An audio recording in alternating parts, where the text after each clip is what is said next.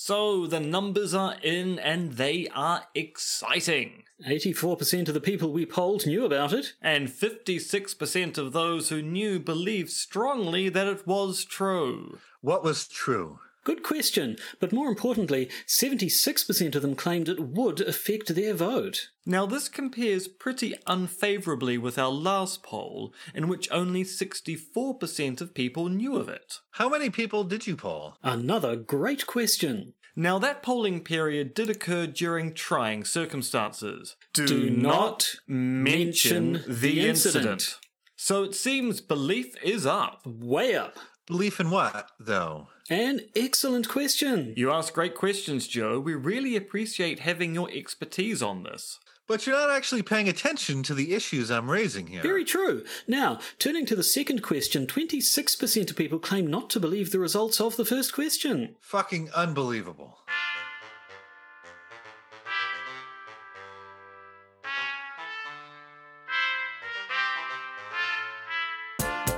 The Podcaster's Guide to the Conspiracy, brought to you today by Josh Addison and Dr. M. Dentith. Hello and welcome to the Podcaster's Guide to the Conspiracy. I am Josh Addison in Auckland, New Zealand, and all the way back down south in Kirikiriroa, Hamilton, New Zealand, it's Dr. M. Dentith. For 1 week, one glorious week, we actually managed to co-locate, but wasn't to last. No, it was not to be.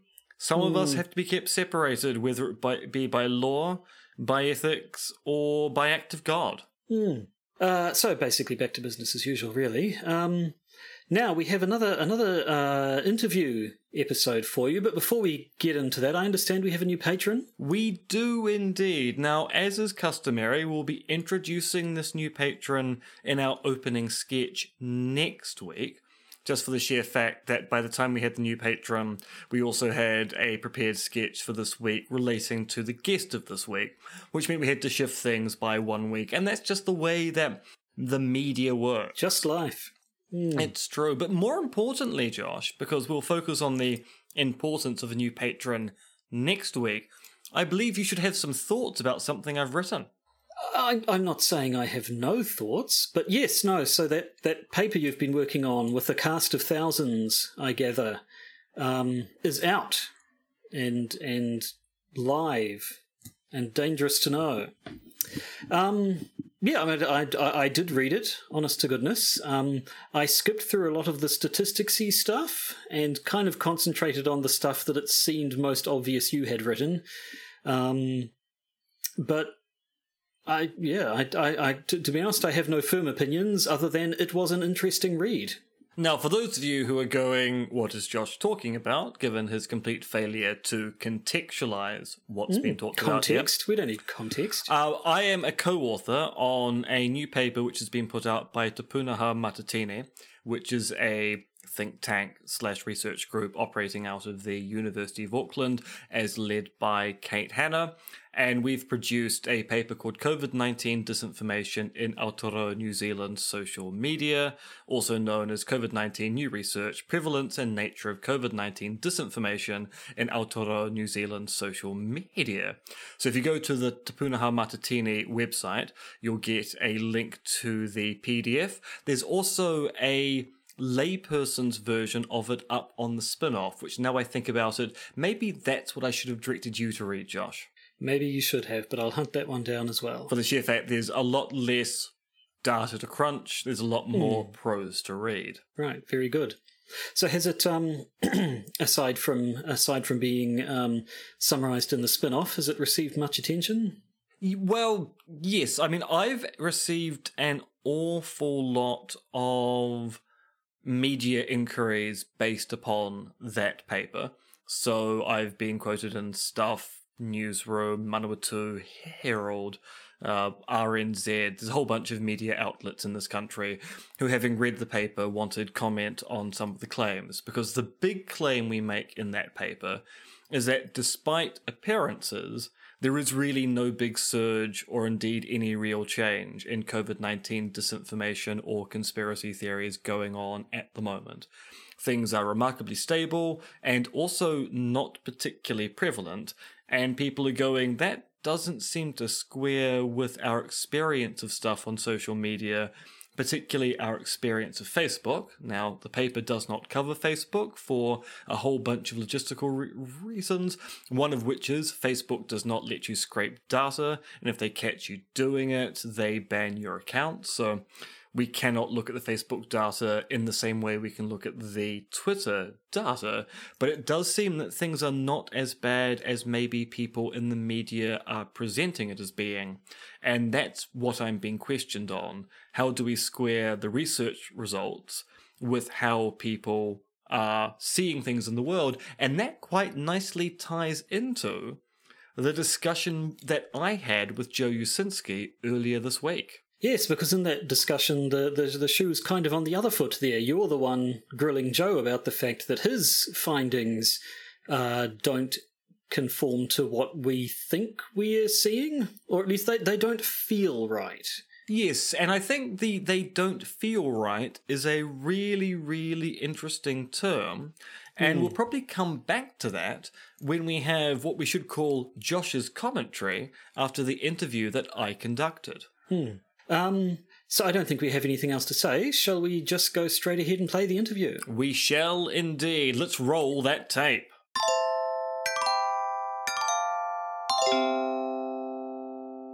I'm talking with Joe Uscinski, an associate professor in political studies at the University of Miami, and I will note for the purposes of how this discussion is going to go, a friend.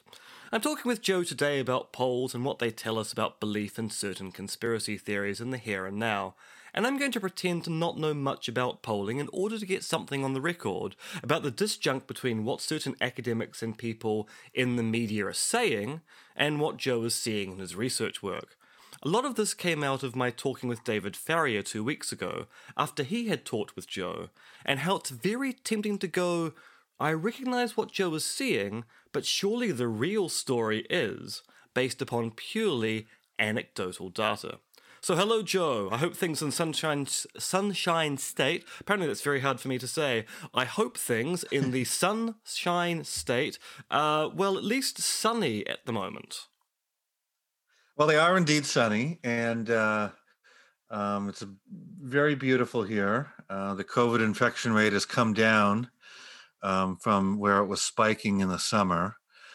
School's back in session, and things are fairly normal. They actually have me teaching in person, but I'm teaching in the basketball stadium. So because my class is so big, I'm teaching at center court between the two basketball nets, and then the kids each have their own row up in the sections in the rafters, and they have my face up on the jumbotron. I like the fact that you said, things are normal here, I'm teaching in a basketball court. Yeah. I mean, in many respects, actually kind of what I expect of Florida anyway. Yeah, I mean, there is a lot of bad behavior here that I notice. I mean, it's not, Miami is not a city that's like, hey, that's an intellectual place. It's a city based on tourism and fun and margaritas and beach and this and that. So, we were walking around this weekend, my wife and I, and you see just big groups of people, no masks on, getting on and off of boats, doing all sorts of behaviors they shouldn't be engaging in. It's the tourism city, so that only makes it worse. But the university's done a really good job with it, as far as that can possibly go. And I'm fairly comfortable on campus, but things haven't changed much for me since March. I work out of my bedroom, and when I do teach, I teach 2 classes in person during the week. I drive right to the class, do it, and leave both nights, and that's about it. So until there's a vaccine, I'm sort of, I guess it's sort of dug in. Yes, I think for a lot of people, you are describing how their work life now proceeds. You huddle at home until such time you have to rush into your workplace, get your work done as quickly as possible, and then you run back home into the protective cover of the I'm assuming the Florida mansion in which you live. Yeah, the Florida mansion. I would say that I'm a mole person, but that has its own connotation in the QAnon world. So I don't want to say that, but it's I sort of feel like that in the sense that I'm in one place, I pop my head out every once in a while, and that's about it. So you should be describing yourself as a chud, a cannibaloid, humanoid, underground dweller. That would really get on the QAnon radar. Yeah. So the only thing that wouldn't work with that is I'm 23 floors in the air, so... We'll find some way around that. We'll find a thing. Now, talking... I guess it'd be a Chad. Oh, yeah, the aerial cannibaloid, humanoid, dweller, Chad and Chud, the Chud to the underground. Yeah, but then that's not good in Florida either, because we have our own history with hanging Chads. So. Yes, you really do, and that's a whole different conspiracy theory. Let's focus on the QAnon one, because the media recently have been making out a lot about QAnon and COVID-19 conspiracy theories being rife and being persuasive. And it seems that you're saying something quite different from what you're seeing in your research work. So what's going on, Joe? So what I want to do is talk about my and others' polling data and how that is contrasting with what the headlines are. So let me just give you a handful of examples of what recent headlines in the mainstream news are. And that way it will really sort of hammer home the point that that what I'm finding is not what the headlines are saying. So Los Angeles Magazine, August 17th, headline, Inside QAnon, the conspiracy cult that's devouring America. Washington Post, August 16th, QAnon is a menace, ignoring it isn't an option. CNN, August 15th, QAnon is conspiratorial, dangerous, and growing, and we're talking about it all wrong. NPR 814, why you should care about QAnon. Wall Street Journal 813, QAnon booms on Facebook as conspiracy group gains mainstream traction. The New York Times 813, think QAnon is on the fringe? So was the Tea Party. NBC 810, QAnon groups have millions of members on Facebook, documents show. New York Times 813, the rise of QAnon. NBC News 814, how QAnon rode the pandemic to new heights. Insider, QAnon is leaking into the mainstream, moving from internet fringes to primetime cable news as Americans keep falling for the unfounded conspiracy theory. Bloomberg 88, QAnon is running amok. So I think you get the idea at this point, and I can keep going on. I've got a long list of these where the claim is very clearly that this is big, getting bigger. It's going mainstream. It's running amok. And a second claim that I'll get to, I think, is equally important. That is that it's far right in some meaningful way, and that it's taking over the Republican Party. But these are the claims that are repeatedly made in mainstream news. So the question is, what data backs up any of these claims, or are journalists just making stuff up? Now, Joe, you're asking my questions here. I want to say, what is the evidence that backs up these claims, and are journalists making stuff up? So the evidence that's usually brought to bear by the journalists is, well, we can see this online. There are people discussing this on Twitter, and there are a number of Facebook groups, and there are people interacting with these groups, and there's hashtags that trend every so often. But none of those things are good indicators of public opinion writ large. You know, not all internet use is authentic. Some people are trolls. Some of this stuff is mechanized. I don't know how much, and it's hard to tell. But again, at least some portion of this is inauthentic, or it's the same user doing multiple things. Another thing that's brought to bear often in these discussions is, well, there was a rally for Trump and some people wore Q shirts. Or there was a rally for Save the Children and some people had QAnon signs. None of those are good indicators of public opinion writ large. So, they're interesting anecdotes, and they tell us something, but they don't tell us change over time, and they don't tell us about how many of these believers there are out in the world. And I think we have to be very careful at making big generalizations from these anecdotes. Like, we would never say, oh, I think Joe Biden's going to win the election because there's a bunch of Joe Biden Facebook groups. I mean, anyone making that claim would be laughed out of town. So I don't know why we're seeing that as okay in this instance. I mean, those are interesting issues because I'm currently involved in a project here in Aotearoa, New Zealand, looking at the prevalence of COVID-19 disinformation in social media.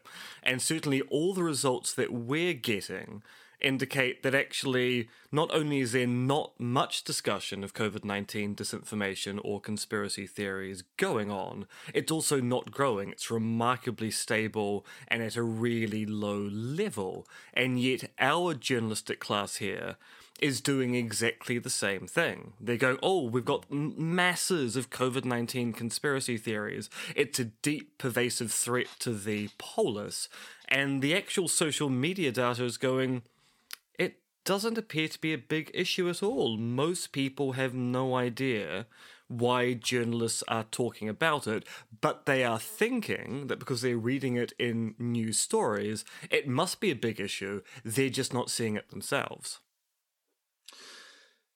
Here's the thing, is that if you start focusing on this one thing, then you're going to find it everywhere, right? Because you're looking for it. And that would be the same thing. Like, you could pick any conspiracy theory that's been around for a few years and start finding it, and you will find some politicians who've engaged with it, and you'll find a bunch of people who have signs for it at some rally somewhere, and you'll find somebody with a t-shirt. You know, I used to go to anti-GMO rallies just because there was a lot of conspiracy rhetoric there. And what I found, there was always 9/11 people walking around, people, you know, with CIA conspiracy theories and all sorts of other stuff.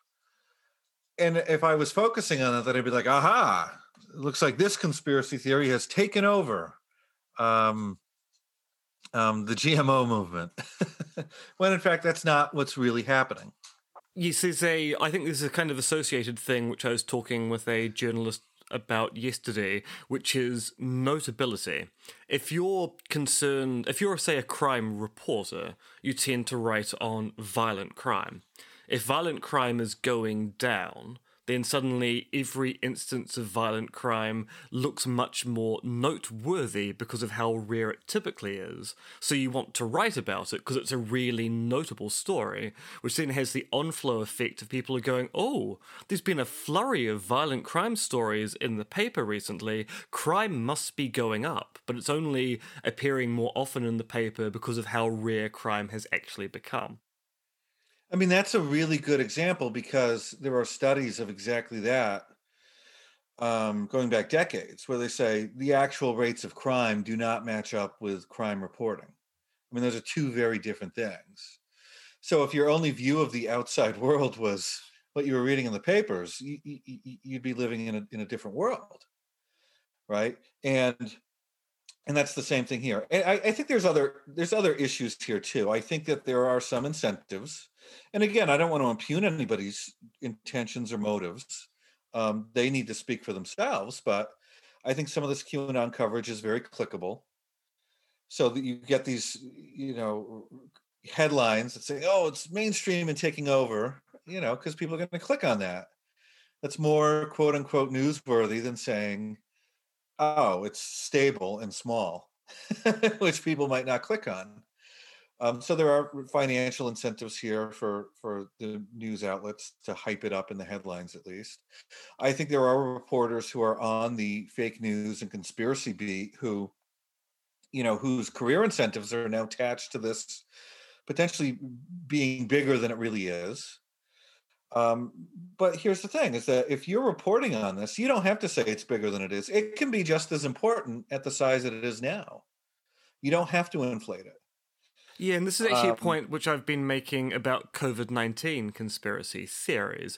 Even if it turns out there aren't that many COVID-19 conspiracy theorists operating in New Zealand, it only requires a few people to believe them for them to act differently. So not wear masks, not engage in social distancing, not wash their hands, at which point they become a vector for the disease. So it's still worth reporting on. You just don't want to overhype the level of support. It's still important, regardless of how many it is. And obviously, if it's bigger, it becomes worse. But even if it's 10% of people who say, well, I don't think COVID's real and I'm not going to wear a mask, that's a serious, serious problem. You don't have to lie and say it's taken over the world, right? We can be honest with the numbers and still have a serious problem on our hands that's worth reporting, worth reading about, and worth addressing.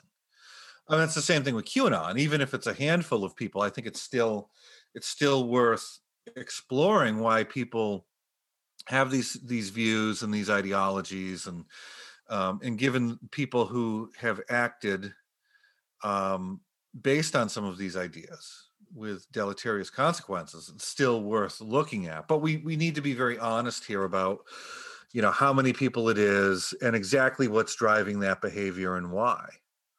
Yes, I think that's a very important question. So, what do your poll results say? So let me start out with this. I mean, QAnon has become prominent in reporting partially for two reasons. One is because you've had some people act on these ideas. You had somebody take over the Hoover Dam. You had somebody shoot a crime mob boss. You had and kill him. You had a woman run her car into a bunch of pedestrians thinking she was saving children. There was another woman who went sort of viral on social media because she trashed a mask aisle at a Target department store.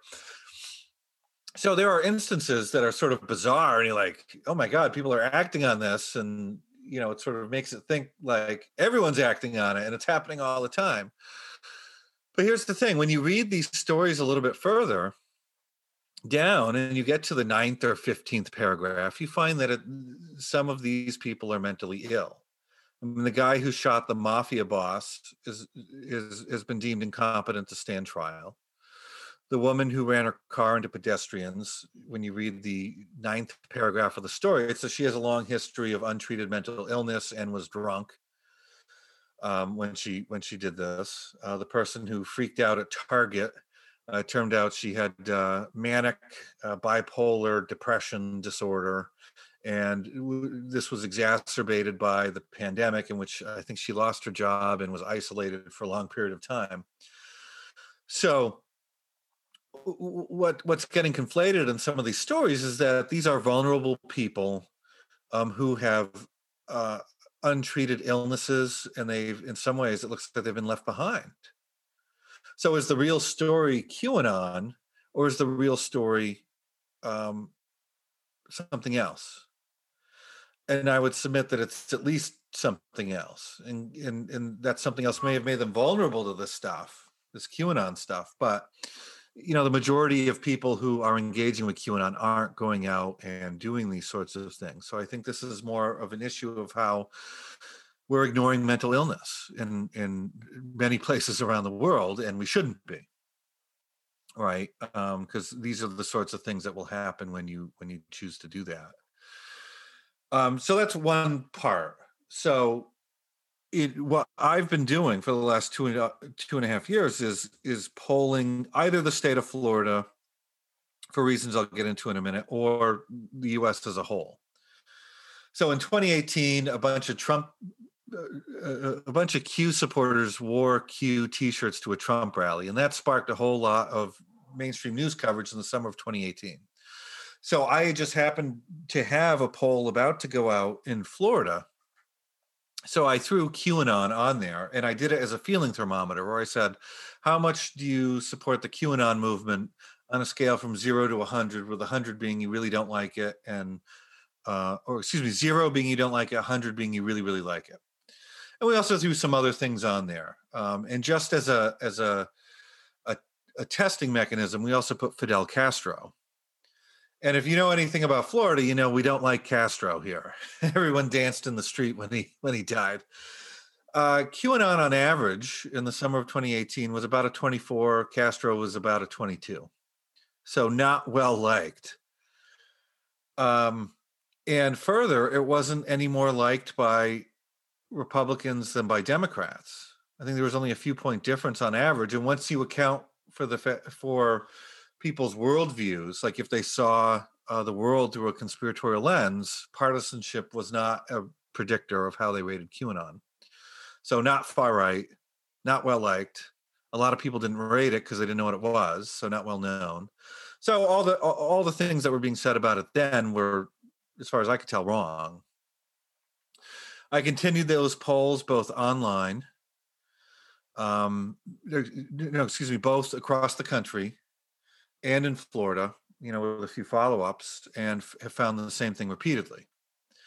And I've done some more extensive polling where we ask the question in the same way, and we say, well, how much do you like QAnon? But then we'll also go through and ask about other psychological characteristics.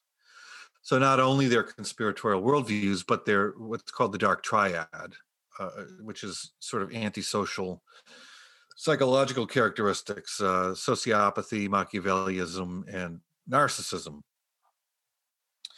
And what we find is that the most significant predictors of QAnon support, are the dark triad and conspiracy thinking. And also, we asked the question, do you sometimes share false information online? And that also predicts belief in QAnon. So you get a personality profile of these people who like QAnon, who are narcissistic Machiavellian sociopaths who see the world through a conspiratorial lens and like to share fake stuff online. Now, I don't want to paint everyone with such a broad brush. And again, we're talking about relative levels rather than absolute levels of these things. So it's not like everyone is a deranged lunatic sociopath, but we're finding that the people who really like it have heightened levels of these things. And so what we're finding now is that QAnon is sort of a different kind of extremism. It's not a left-right extremism. It's not a partisan extremism. It's not far right in any meaningful sense. It's based on other personality traits. So you got to think for a little bit. Who's that person who's going to fall into that belief that satanic baby eaters control the government and be able to hold on to it in spite of evidence to the contrary and it not really being supported anywhere mainstream? That's going to be somebody who's probably a little bit narcissistic. They're right and they know it. Somebody who's a little bit sociopathic. They can buy into these ideas despite everyone else not buying into it and pushing back against it. So that's what I would submit at this point. That's my thinking now. But I think there's some broader lessons there to think about, both in terms of conspiracy theory beliefs and in terms of political extremism. So just to start with the latter, I don't think that a lot of what we call political extremism is really an outcropping of extreme partisanship or constrained conservative liberal ideology. I think it's something else. And in terms of conspiracy beliefs, I think that there are some that probably might get started by politics. But think about what does it take to hold on to the idea that, whether it's satanic baby eaters control the government, there's got to be other factors, personality factors that allow someone to have that for a long period of time. Right? It's not just going to be political views. It's going to be personality views that allow people to have those ideas. So this is all information which is basically coming out of the polling data and associated analysis of those polls. So we should probably actually talk about how these polls are done, because a lot of people, and as I said at the top of the show, I sometimes have this kind of gut reaction. We'll go, but hold on, why should we trust your fancy mathematical polling data over what I experience in my day-to-day life on social media? So tell tell the audience something about how these polls are done and why we should be trusting the polling data rather than our own anecdotal experiences. So polling is like anything else. It could be done well or it could be done poorly, right? So it's not that you should trust all polls, but if there are polls that have reasonable samples, 1,000 or more people that represent the population that you're trying to speak to, and have questions that are written in a way that would tap what you're trying to talk about, then it seems reasonable. Not to trust it 100% blindly, but when you have different polls doing different things, coming out with similar answers, then I become fairly strong in my view of the evidence. If it's just a one-shot poll, could be wrong. If it's poorly worded, I'm not going to pay attention to it. If it's a bad sample, but let me line up the evidence that makes me fairly certain of my conclusions thus far. Now, that being said, people can change their minds in the future, and Q might become, tomorrow's ice cream sundae that everybody wants. Because polls are just a snapshot of time. It's a snapshot. Yeah. So what I've been doing is I've polled both Florida and the U.S. with samples of more than 2,000 people, which have been taken online, and the samples that we get are people who, one, when they take our polls, have to pass attention checks, so they're not just plugging in nonsense, and two, the samples match census data for what both the state of Florida or in my national polls what the U.S. looks like. So we're getting a pretty reasonable sample of people. And in my polls, as I mentioned, we just say, rate the QAnon movement, your support from it, from 0 to 100. So we're not getting into, is it the deep state version? Is it the satanic baby eating version? Is it some other version? We're not conflating it with different ideas. It's just straight up QAnon support. And it's very low in that method. And it's been consistent over 2 years. There was a Pew poll that came out in March of this year that asked people, how much do you know about QAnon? 75% responded that they knew nothing. About 20 some odd percent said that they knew a little, and 3% said they knew a lot. So for something that we're saying has gone mainstream and taking over, I mean, by March of this year, where it had already gotten a lot of coverage up to that point for 2 years, nobody knew about it. 3/4 of Americans knew nothing about it. There was an Emerson poll last August. Again, even last August, QAnon had received a lot of, August of 2019. Even then, QAnon had received a lot of coverage. And that asked people a straight up yes or no question. Do you believe QAnon? And I think only 5% said yes.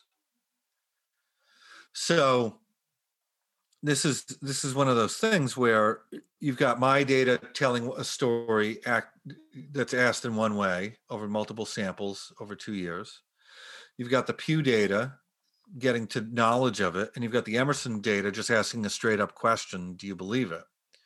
And they're all pointing in the same direction. And that direction is opposite of where the headlines are pointing, right?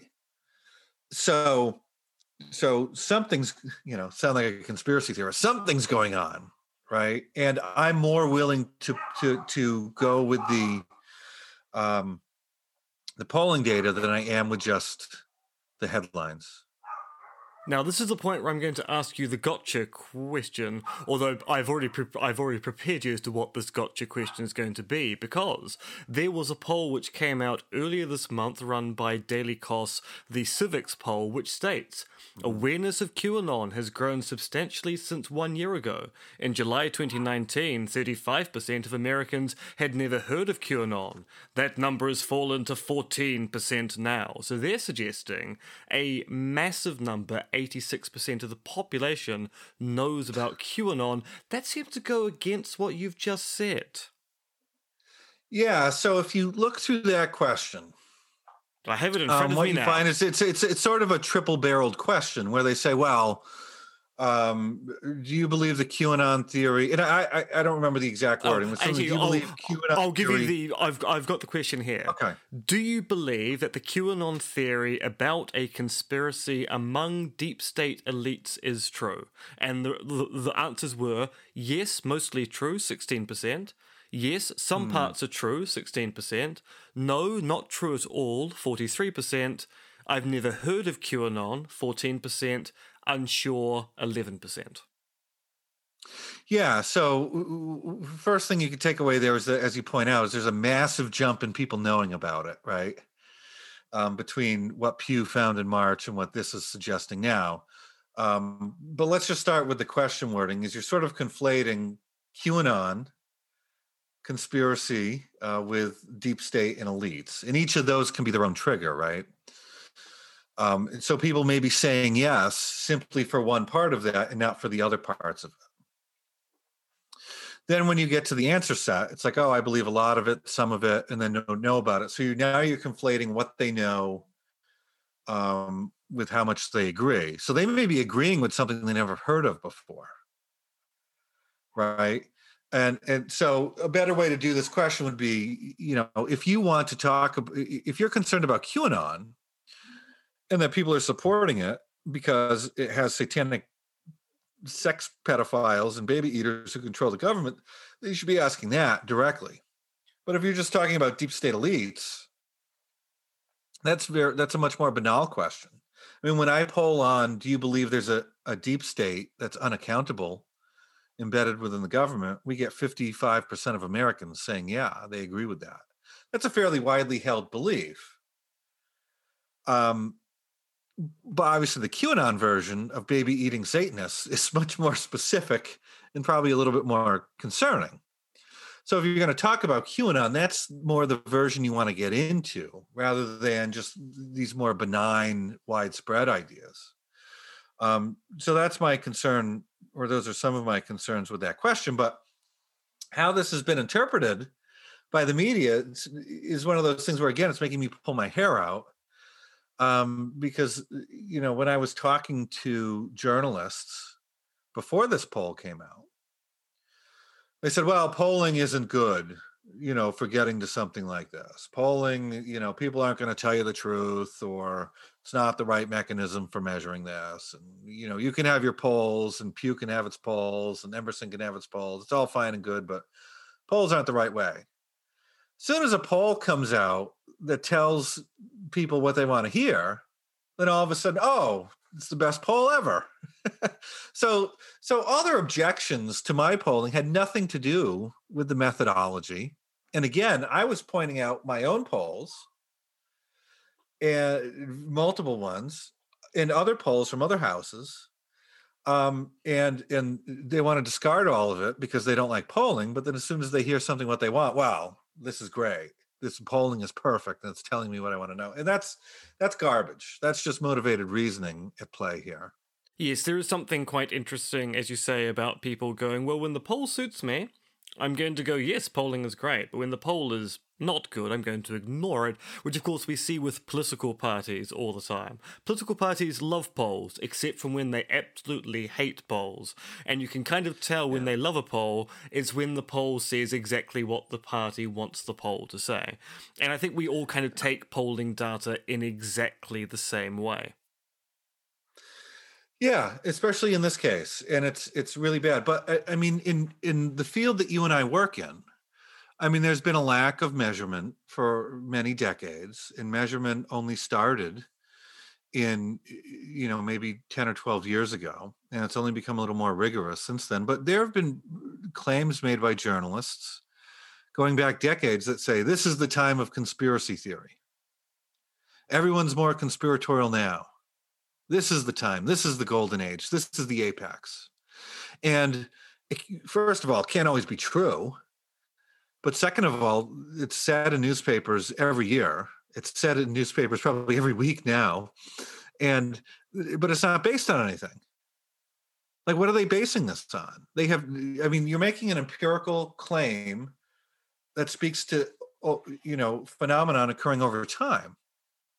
But all they're doing is licking their thumb, putting it to the wind and saying, well, it feels like now.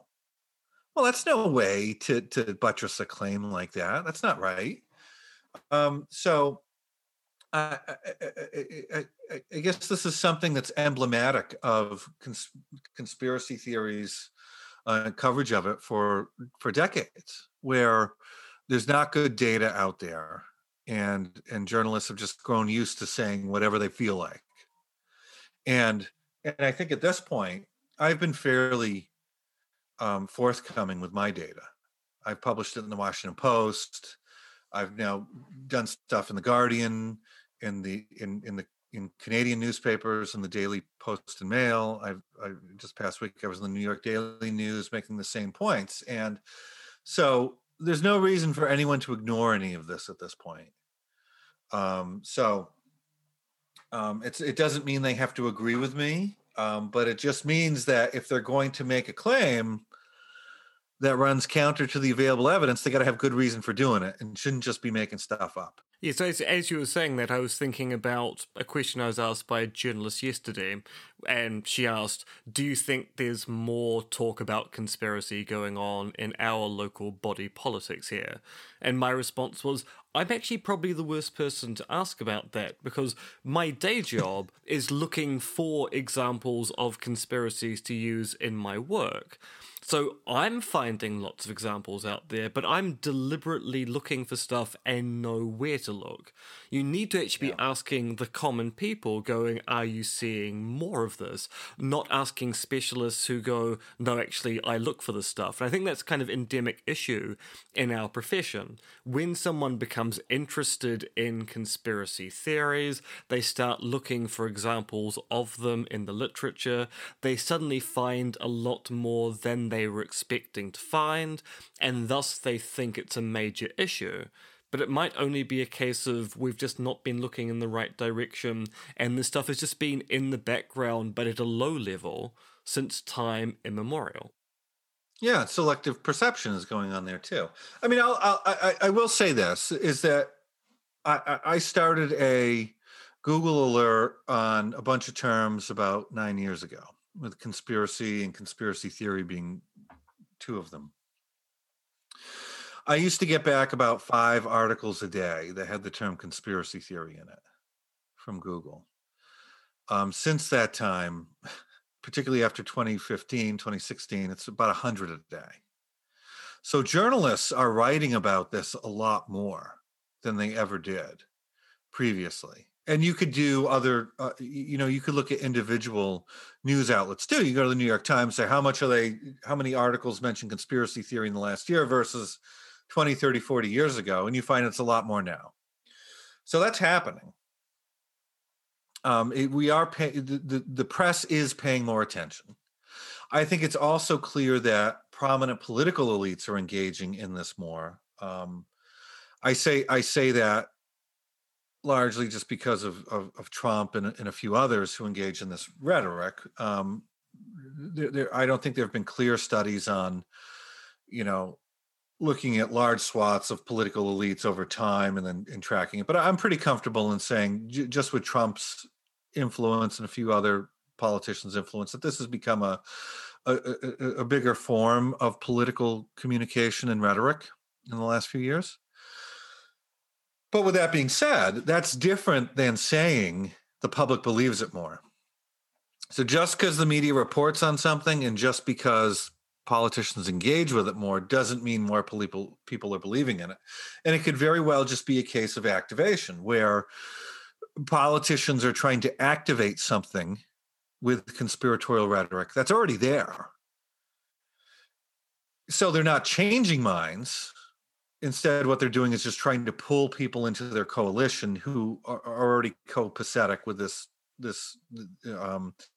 whatever theory they want to talk about at this time. And there are good examples of this. A lot of the candidates who are quote unquote linked to QAnon, running for Congress or whatnot, have tweeted out QAnon hashtags and whatnot. Well, that's bad, and I don't think that's a good thing. But when you ask them a little bit about it, what some of them have said as well, I'm just reaching out to that community. I'm not necessarily a believer. So So they're using it as a signal, but they're not expressing a belief. And it's not true they're trying to change anyone's minds either. They're just trying to activate people who already exist. Yes, and I mean, this is actually, I think, a very good point, that just because someone makes a vague reference or a hand gesture which may signal to the Q community they're aware of them, doesn't make them a true believer. They actually might be acting very insincerely to bring those people on board. I mean, we saw that here with the deputy leader of the opposition party just asking questions about the government's response to COVID-19 in a way which was a dog whistle towards conspiracy theories, even though Jerry Brownlee said, "I'm not being a conspiracy theorist, I'm just asking questions." Yeah, so that is absolutely going on, but I think the media is making some issues here too. Is that you have had some people. So I'll give you a good example of this. I was interviewed about a California legislator in the state house who tweeted "Save the Children," #Save the Children. And this had gotten bound up with some QAnon stuff in the weeks previous because there were some Save the Children rallies and there were some QAnon people engaged with this and whatnot. But the reason why this legislator had tweeted something with "Save the Children" on it was because the legislature was voting on legislation that would at least limit the amount of time someone would be labeled as a sex offender after a conviction. So she was against that, and she put out, "We shouldn't pass this stuff," and #Save the Children. So then major news outlets did stories on her where they said, well, she's engaging in QAnon rhetoric. And they called me and they said, "What do you say about this?" I said, "Well, I don't see the QAnon rhetoric." I said, "It could be something related to QAnon, but you don't know until you ask. And you're just making an assumption that somehow this is indicative of that when it's not." And so they got in touch with the person's office and they said, "No, we're not QAnon at all. We just want to save children." Of course, the study goes, the story runs anyway in the news outlets, and they say, "Oh, well, she's now endorsing QAnon." It's like, well, she said she's not. She hasn't said anything QAnon specific, yet you're making this claim anyway. Now, it could be true, but you just don't have any evidence for it. So, and I understand how politicians might be coy with these sorts of things, right? And I get it, but if she's going to say she's not supporting QAnon and you don't have any specific QAnon references, then you shouldn't be drawing this connection. So, in that interview that you did with David Farrier, you did kind of suggest that given that you keep pointing these things out to the media, but the media is not paying any attention to it, that they might actually be deliberately mangling both the stats and the story, which sounds a little bit conspiratorial. What's your reaction to that kind of claim? This Are is you a conspiracy theorist, Jay Uscinski? Answer the question. I'll be a little bit general just on this. And so I did my dissertation on media coverage and how a lot of it is driven by profit incentives, right? So I'm cynical about the media to begin with. I don't think they're involved in a conspiracy, but I think there are a lot of factors that drive news coverage outside of just importance to our democratic society. So I guess the best way for me to approach this is to say, I mean, I get very concerned when I'm asked to either take the side of the mainstream media or the side of conspiracy theorists. Because I don't think people should be, I don't think the answer to something wrong in the media is to go believe a bunch of conspiracy theories. At the same time, I don't think the answer to believing a bunch of conspiracy theories is to go read the mainstream media. Because mainstream media, whether it's news or entertainment, has a bunch of conspiracy crap in there anyway. And I could run down a long list, whether it's the Washington Post running all sorts of UFO nonsense in the last few months, or the Animal Planet channel running Bigfoot and mermaid conspiracy theories, or the History Channel running alien conspiracy theories. It's even the mainstream stuff has their toe dipped into it. And even if you say you're supposed to believe official sources all the time, I mean, the question is, well, which one? Because we have a lot of official sources like the president or other politicians who are engaging in conspiracy theories and can't always be trusted. And what fact checkers say is they lie all the time. And mainstream media, they make a lot of mistakes. And that's not to say that they're bad and shouldn't be trusted at all. It's just to say that the media there's a lot of incentives that drive their coverage. They don't get things right all the time. Sometimes they get things wrong, and sometimes they refuse to admit it. And sometimes they just make claims that don't have evidence to back it up. So they're the best we've got in terms of information coming out on a deadline that has some semblance of tether to truth. But I'm not going to tell people trust the mainstream news all the time. I'm not going to do that. And generally what I'll say is, okay, if you have several outlets reporting the same thing with underlying data backing up those claims, then, you should put stock in it. But until that time, just say, okay, this is what they're reporting. And we'll see how it pans out over time. See, to my mind, this just confirms my hypothesis. The only reliable news outlet is the National Enquirer, because you always know what you're going to get. It is of a consistent quality. It may be consistently bad, but at least it's consistent. It's consistent, yeah. I mean, that's the thing. These are tougher questions than I think we let on. It's like, what should I believe about the world? There's no easy answer to that. Who should I trust? There's no easy answer to that. I mean, we can all say there's going to be better and worse sources, right? But nothing's going to come easy.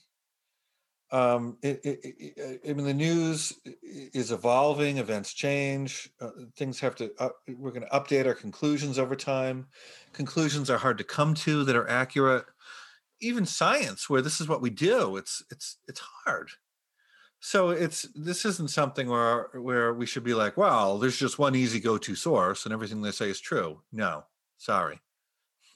Yes, you're talking to an epistemologist. This is my bread and butter. Yeah. Well, thank you, Joe. That has been a wide-ranging conversation about QAnon, the media, and why we should trust only the National Enquirer. So I think everyone's learned a very important lesson. 1, you don't like the media. 2, polling data is variable at the best of times because, frankly, there's these polls and those polls, and the National Enquirer's story about the skull with only one eye socket is the only thing we should take as being gospel truth at this time.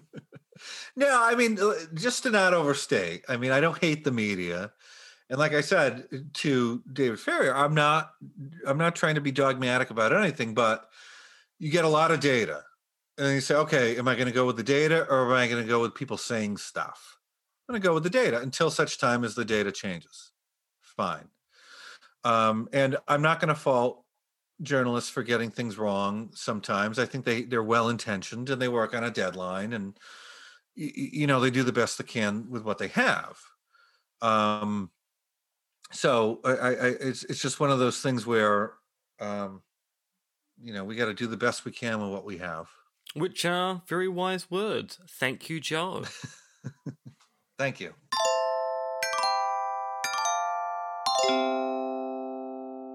So, Joshua, what did you think? What are your thoughts, your feelings, your attributions, your artistic merits, your vive, your fandango? Yeah, I'll stop you there.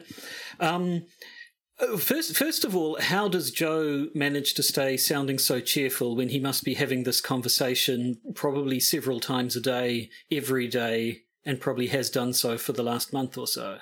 I think in this case, it's because when you're having that conversation with a friend who knows exactly what the issues are, and agrees with you, it's a lot easier to hash those things out than it would be to talk to an incredulous journalist. I think in that case, that probably explains Joe's jolly mood. Well, that being said, Joe is a fairly even-keeled person at the best of times.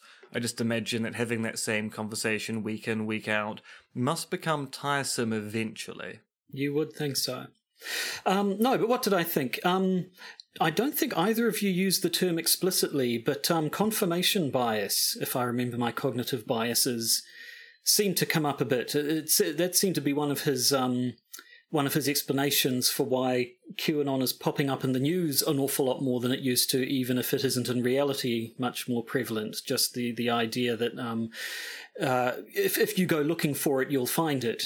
And the one point he made about, having these rallies, sort of generic rallies where you'll find a QAnon crowd there, reminded me of the phenomenon that's been around forever, as far as I know, where any time you get a vaguely sort of left-wing rally here in New Zealand, for instance, as well as people rallying to that cause, you'll also have the various sort of fringe groups that pop up and try to insinuate themselves into every rally. What are the water ones? There's the one group about water control here. I can't remember what it is. They're always everywhere. But yeah, that when you if you put it into that context, then suddenly it does seem a lot less sort of alarming and a lot less new, I suppose. Yes, I think we kind of touched on that with the notability criterion. Because it's such a notable movement, it doesn't need to be prevalent to be newsworthy. But the problem is, once something becomes newsworthy, then you start seeing it everywhere, and that's where the confirmation bias comes in. Once you're told that, oh, QAnon is everywhere, then suddenly you're going, oh, yeah, I saw a QAnon tweet the other day in a way which you probably wouldn't have even noticed if someone hadn't brought it to your attention. So there's a kind of selective attention going on as well. Yeah. And yes, again, sort of the idea that while this appears new, it's possibly just the newest version of a phenomenon that's been around forever. I mean, people are worried about the fact that you've got QAnoners being elected to office at the moment, but in a slightly smaller scale example, how many elected officials were Obama birthers, the current president notwithstanding? I assume there have probably been people who believe all sorts of weird conspiracy theories elected to office throughout the history of politics ever, and maybe sometimes that's mentioned and sometimes it just isn't. Yeah, I mean, it is one of those things where some theories catch on and some don't. No one talks about the Iraqi dinar theory, even though there are still enough people out there engaging in that weird currency transaction to be concerning. But yes, once you get into that sort of the disconnect between what the polling data seems to show and in particular people's personal experiences. I know we've talked in the past about David Farrier seems very concerned about this sort of stuff, and possibly because he's had, he's seen specific instances of individuals going down the rabbit hole. And you can find plenty of stories online of, my parents went insane, my partner became a full-on Q person, and so on and so forth. There's the what's the Reddit group called? It's not QAnon Widows, because it's about families in general, but there are specific sites devoted to people talking about how they've lost touch with relatives because of QAnon. And I thought, in the light of those personality predictors that Joe mentioned, the sort of the psychological traits that were what was the triangle called? The something triangle of those three particular traits that most strongly correlated with QAnon. I do wonder. Like, these anecdotes are always expressed as my perfectly intelligent relatives suddenly became QAnoners, but I wonder maybe there are bits that the people telling these anecdotes leave out or maybe weren't aware of in the first place. Yeah. I mean, it is. There's also the way, as you point out, the way the narrative is framed probably also changes the nature of the story. What else struck to me? The way Joe was able to actually sort of defend his methods. In particular, it was good to see the idea that this isn't just, this survey shows blah, which is like the one that you brought up that we mentioned last week. He has a series of surveys over time, so there's a lot more robustness. Although I'm sure you've talked about this before when we've mentioned Joe. How often does he do these surveys? Sort of I think it's 3 to 4 times a year. Right, and he's been doing them for quite a while now, hasn't he? Yes. I mean, he started polling on QAnon when he became interested in QAnon, so he's been polling on that question for quite some time. Yeah, so I mean, so in that case, yeah, he does seem to have the ammunition to actually say, this isn't a freak finding. There is a degree of consistency here and degree of sort of reliability. So it is nice to be able to because you could always imagine the situation where my poll says this, well my poll says that. We see that all over the place in different contexts, but actually being able to say my poll says this, well my series of polls that I've been conducted several times a year for several years are all saying this. Does give one a lot more confidence in what he has to say. Although, moving on to another point, one thing that did seem to be a bit of a problem is simply the way QAnon is defined. Like, for instance, now this was in the this is something that's come up in the Patreon episodes. I don't think we've talked about it in the main episode, but we've talked briefly a little bit about people discussing the phenomenon of QAnoners online sort of disavowing real-life QAnon protests and suggesting that maybe they're paid actors or false flaggy, who knows what. And we saw a couple of different takes on that. One sort of saying, they're just, they're online warriors and they're getting freaked out by seeing this thing happen in real life. And then another person said, well, no, actually, if you look at how Q was when it formed, it was very much the idea of the thing of it's all going to be taken care of for you. You don't have to worry about this. But it seemed a little bit weird because sort of one of these people was looking at QAnon's earliest beginnings, whereas other people were looking at the way it's turned into now, and there's been a hell of a lot of change and mutation and all sorts of things being drawn in. And so in particular, Joe seemed to talk about QAnon as baby-eating Satanists who harvest children's adrenochrome running the country, and Donald Trump is going to take them down, whereas other people... there are other ways of looking at QAnon. Some originally, again, going back to the beginnings, it was a lot more just political. Donald Trump is going to lock up Hillary Clinton and Obama and George Soros and all of those people whose politics you hate, before the celebrity elites and the mole children and the adrenochrome came into it. So I do wonder if maybe there's something there in the fact that depending on how you define and describe QAnon in the questions, maybe you would get different results. So I think, and I need to go back and check the questions he's been using, particularly for the Pew Research Center stuff. I don't think the questions bake in the baby-eating Satanism version of QAnon. I think it's more a polling question about, have you heard about QAnon? So I don't think his polling data relies on defining QAnon in a particular way. It is striking that he kind of characterizes QAnon as having these really extreme beliefs, and then, as we saw in the interview, associates those extreme beliefs with either narcissistic or psychologically troubled characteristics. So there's a kind of...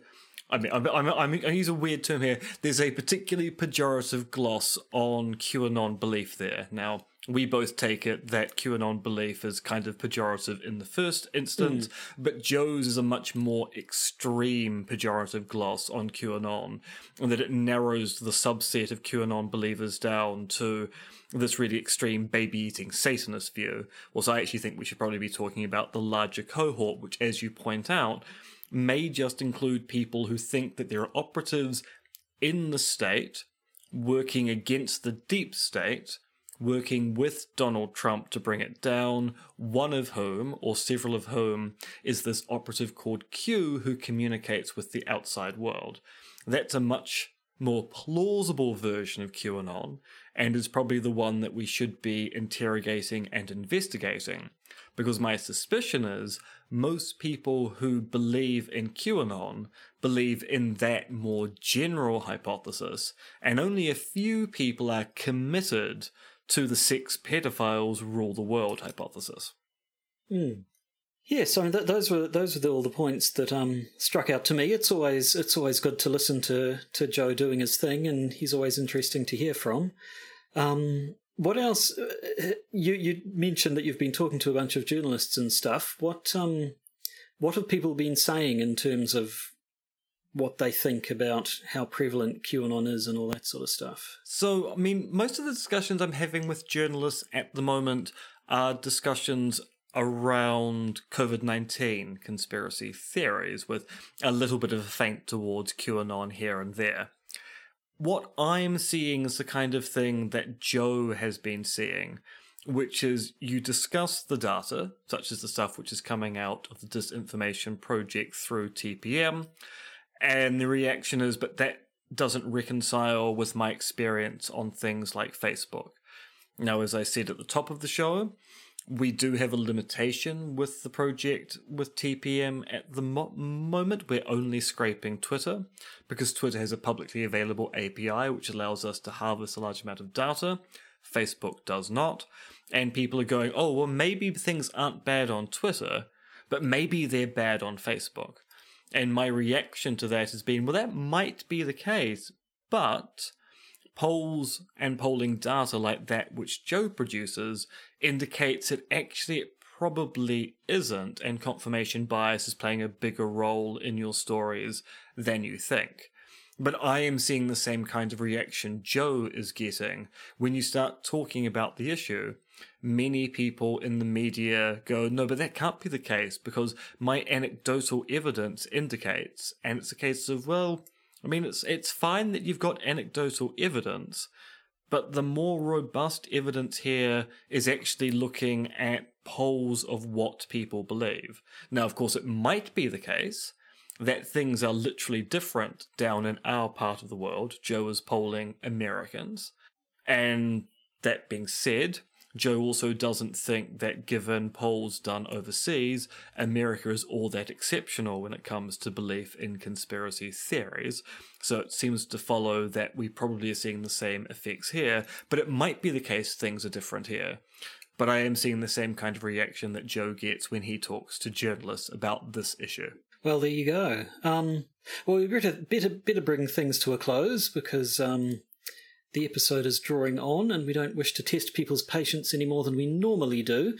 But before we go, of course, we will be recording a bonus episode for our patrons as soon as we're done here. What are we going to be talking about this week? We're going to be talking about Joe Rogan's move to Spotify and what didn't go with him. We'll be checking in on the victims of nerve gas poisonings, and we'll also be asking whether the Saudis are causing issues for a 9/11 investigator. Can't imagine why they'd do that. But if you'd like to find out, be one of our patrons if you're not already. If you're a patron, good for you. We make no secret of the fact that we like you better than everyone else, which isn't to say we don't like everyone else who might happen to be listening, for you are our audience and give us a reason to exist as mortal beings. But if you'd like to become a patron, go to patreon.com and search for the Podcaster's Guide to the Conspiracy, and that's all I have to say on the matter. And that's all I have to say on the matter as well. In that case, I think it just remains for me to say goodbye. And for me to say that 76% of me is saying goodbye.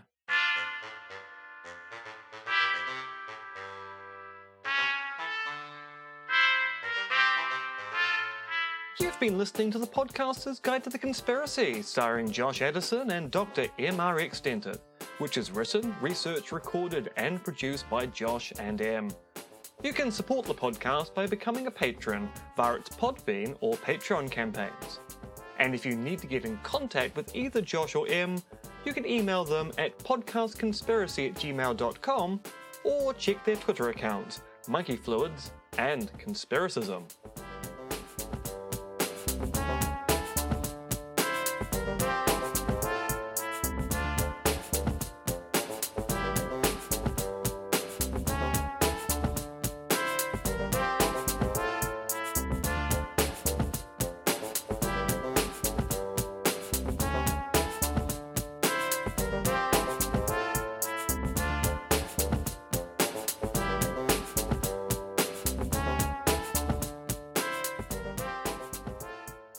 And remember, it's just a step to the left.